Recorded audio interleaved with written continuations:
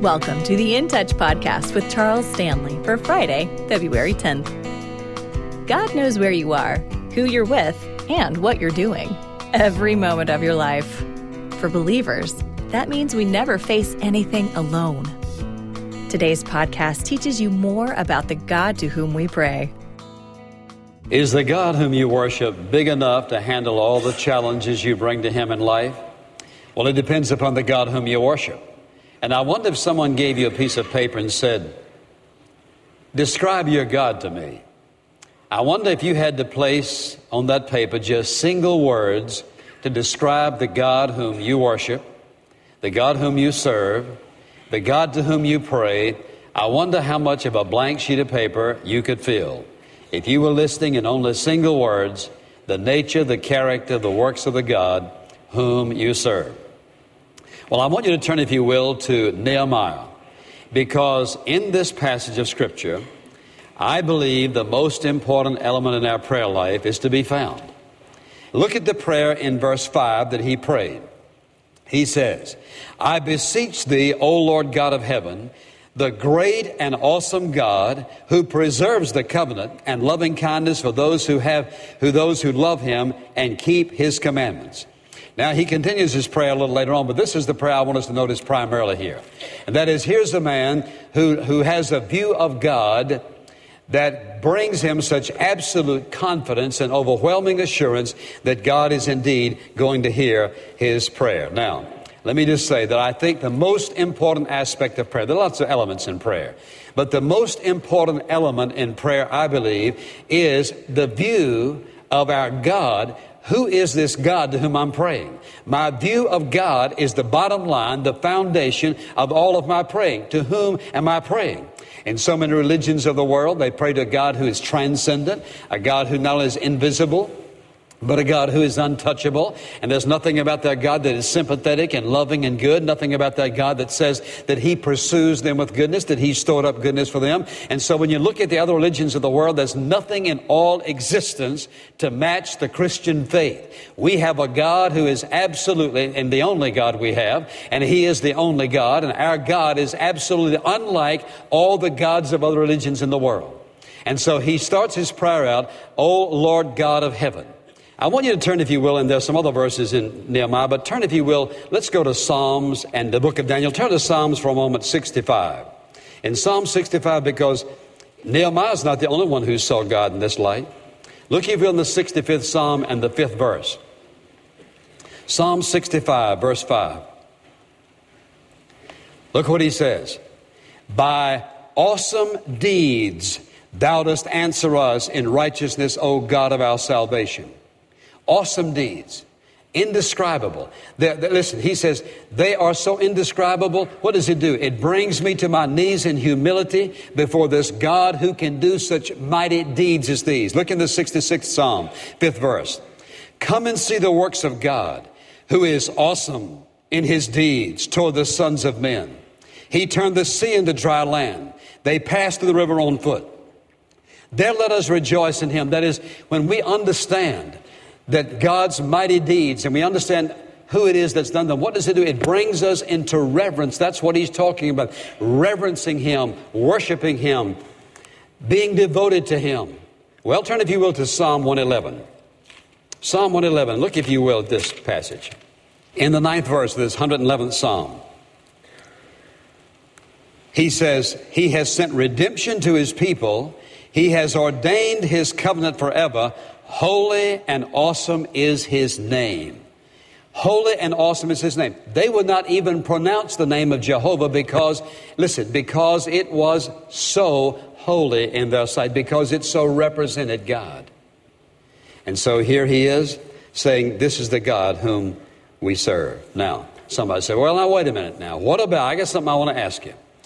Is this not a conflict? Isn't this a contradiction to what Jesus said? Turn to Matthew chapter 6 for a moment. And we call this the Lord's Prayer, or the model prayer, or the pattern prayer, whatever you want to call it. And if you'll notice in this 6th chapter, the Sermon on the Mount, here Jesus said, now this is the way you're to pray. You say, well, now wait a minute. We've been hearing about all this, oh Lord God, great and awesome God. Now look at this prayer. Verse 9, pray then in this way, Our Father, who art in heaven, hallowed be thy name. Thy kingdom come, thy will be done on earth as it is in heaven. Give us this day our daily bread, and the rest of it are things we need. Now, what I want you to notice is this. Is there a contradiction here? No, there is not. Look at this. Our Father, who art in heaven.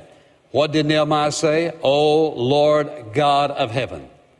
Notice the second thing. He says, hallowed be thy name. Holy is thy name.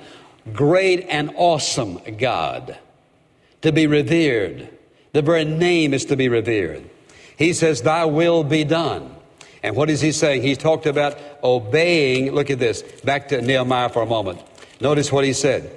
He said, the God who preserves the covenant and loving kindness for those who love him and keep his commandments, acknowledging his rule, the kingdom of God on this earth. And then he talks about the fact that he is a God who preserves the covenant and loving kindness, which meant his promise to provide for them everything they need. It was just two different aspects. Here in the Old Testament, their understanding of God was one thing. In the New Testament, here's what Jesus did. When he came, he did not come to belittle the name of our God. He did not come to make him, shall we say, less holy, less righteous.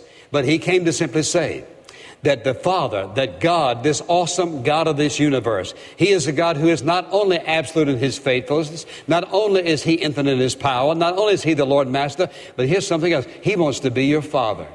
He wants to be your intimate friend. Remember what he said to his disciples? He said, I'm not going to call you servants any longer, but he said, we're friends. You and I have the privilege of being, listen, a personal friend to God. That doesn't make him any less God than he was and that he is.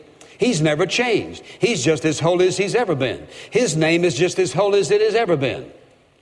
Men and women who use the name of God and profane the name of God will pay a price.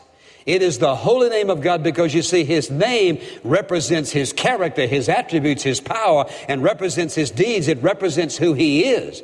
And so Jehovah God, you see, one word was not sufficient. And then there are lots of other words, Jehovah Nissi and Jehovah Jireh and all the other words that each one says something about what God does. The very character of God. He is so awesome in his very being.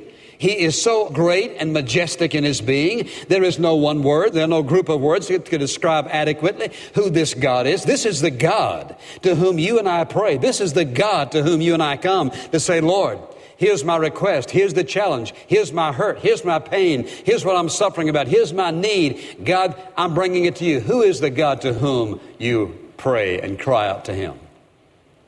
Or is that God to whom you pray and cry out simply, Lord, God, but somehow you never stop to think, who is this?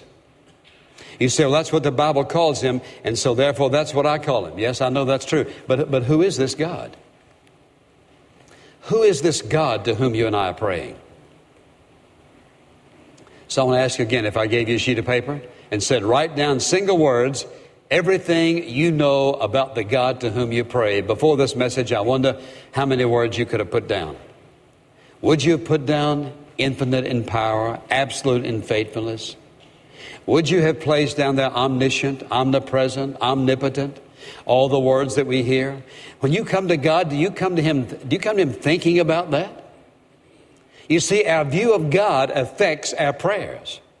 And it affects our response. It affects many things. And I want to talk about at least three of them that certainly is affected. And so when you pray and you ask the Lord and you speak to God, what do you say? Well, look at this. Somebody says, all right, now wait a minute. How does this affect my praying? Can't I just say, Lord, and God hear me and answer my prayer? Well, yes, he can. Well, how does it affect it? Well, let's think about it this light. When you and I come and we say, Lord God, which is what Nehemiah said, say we use the same terminology. The question is, what do I understand about that? Who is the God to whom I'm praying? Is this a God that I can just wrap up in one word and just move right on, or is it something else? Well, think about it this way. My view of God is going to influence and greatly affect what I ask him for. If I just see God as some people seeing just somebody sitting up in heaven just waiting to give me everything I want, that's going to affect some things I ask for. If I understand who God is, it's going to affect what I ask him, because I'll know that by his character, there's some things he's not going to give me. There's some things he will withhold. There's some things of you he desires to give. He is a God so good and so full of goodness and grace and mercy and love. Yes, yes, yes, yes, yes. God is interested. God is ready. God is sitting on ready, waiting to answer my prayer. He wants this in your life. If I understand who he is, he's a God who certainly is faithful to his promises. Therefore, I can come to him and here's a particular need I have, and he said, here's a need that he will certainly meet, then I can come to him. It will affect, listen, my view of God will affect what I ask for. Not only that, it will affect how big my petitions are. Listen to what Nehemiah asked for. He asked for leave from the king, all the materials he needed, guards on the way. In other words, he just said, well, who am I asking? This was Nehemiah's opinion, I believe. If you ask Nehemiah, now what were you thinking? Nehemiah was thinking this: I'm talking to the king, I'm talking to the Father. Speaking to the king, making my request to the Father. What did he say? O Lord God of heaven, great and awesome God who preserves the covenant, loving kindness for those who love him and keep his commandments. And what was that covenant? He would bring them back. So what was he saying? Speaking to the king, but talking to God. Asking the king, but believing it from God. And see, oftentimes we limit ourselves into what we ask and how much we ask for, because we ask on the basis of what we think we can do. We ask on the basis, listen, of our resources. We trust God for what we think we can come up with. Listen, we're to trust God on the basis of who he is, what he has promised. How big is this God? How great is this God? How awesome is this God? It's going to affect what you ask for. The second thing your view of God's going to affect is this. It's going to affect your lifestyle. Because you see, if I understand that God is holy and righteous and pure, if I understand that he's a God who wants the best for me and wants me to walk in oneness with him, that's the kind of God he is, then it's going to affect how I live. It's going to affect my behavior. How am I going to come to God living in deliberate, willful sin, holding on to sin, at the same time expecting God to answer my prayer? Is it going to affect my behavior, my conduct, my view of God? Yes, it will. Because if I only see him as somebody up in heaven out yonder, some impersonal being or some force who somehow gets me what I want in some fashion or some way by my efforts or somebody else's efforts, it'll have no effect whatsoever on the way I live. The third thing it's certainly going to affect is my faith. If I see God as a distant God, if I see him as one who has favorites, plays favorites, if I see him as a God who is prejudiced, if I see him as a God who's stingy, who rules by rules and regulations, if I don't see him as a God of grace and love and mercy, if I don't see him as a God of kindness and forgiveness, then when I come to him to make a request, if I don't have the right view of God, I'm not going to be able to believe him. You can say, well, I believe he's omnipotent, he's omniscient, he's omnipresent, he's all those things, but I don't know whether he'd answer that for me or not. Why not? Why not? Because he's a God. Listen, he desires the best for his children. He wants to pour out his blessings upon us. Listen, it's no testimony to who God is by being stingy.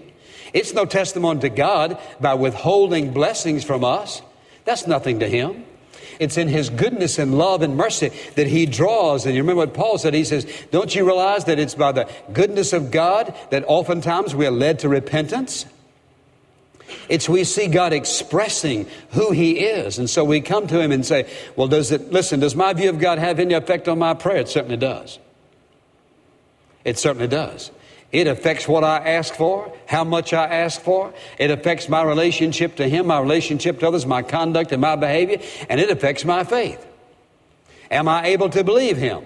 Well, what's God able to do? The truth is, it will affect every aspect of our prayer. And our view of God is going to affect ultimately every aspect of our life. And so it does make a difference how we view God. Now, but let's think about how many people view him. They don't see him as a holy, righteous God. But I think about many people when they pray, and let me ask you this question. How much time or how often when you pray do you spend any time at all talking to him about him? Or do you just simply talk to Him about what you want from Him? That is, do you see God primarily as a giver? Is that the way you see it? Primarily as a giver. If you could analyze your prayers, more than likely, for many people, that's the way they see God. Now, they wouldn't say, oh, no, I don't know. Stop and ask yourself the question, the last time I prayed, what did I say? Did I bring Him my need? Did I tell Him what I needed to have? There's nothing wrong with that. He says asking it should be given you. But was that my emphasis? Was that the only interest I had? Got Him in trouble? And I wonder, how often do you just spend time saying, Lord, I want to know You better? You remember the time I told you, and I've mentioned it a couple of times, I think I'm going to say it again, because this is what I'm talking about. I was up in the mountains praying, and it was about 4 o'clock in the afternoon. I will never forget it. And I was down just asking the Lord and talking to Him. And all of a sudden I just said, Lord, what is it about You that You want me to know above everything else? Just like lightning, how much I love You. I will never forget that. Like lightning, how much I love You. When I said, what is it about You that You want me to know at this point in my life above everything else? How much I love You. You know what? It opened my eyes. Because then I began to see evidences of the love of God that I just walked right by and never paid any attention to. How do people see God? The giver. Some of them see Him as the operator of 911. When they get in trouble, call on God. Some of them see Him as a lifesaver. And, Lord, I'm in trouble. Please help me. Please help me, God. That's not the God of the Scriptures. And so you say, well, does it affect the way I pray? Does it affect my answers to prayer? Yes, indeed it does. It affects every aspect of it. And so when I think about God, He is not my servant. He's not a bellhop just sitting in heaven waiting for me to call on Him for something else.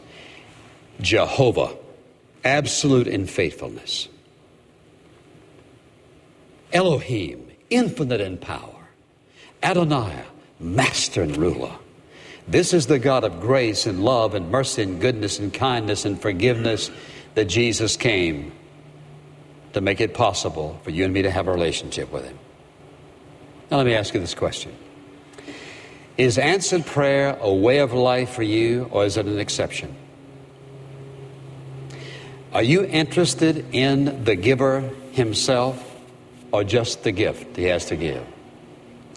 Do you want to understand and to experience a loving relationship that is so intimate, so indescribably fulfilling, so complete, that nothing in this life can possibly match it, no matter what?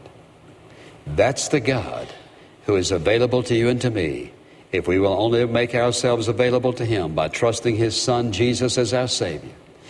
Asking Him to forgive us of our sins, which He will do the moment we ask Him based on His death at Calvary, bringing us into a relationship with Him. Listen, that relationship is the beginning.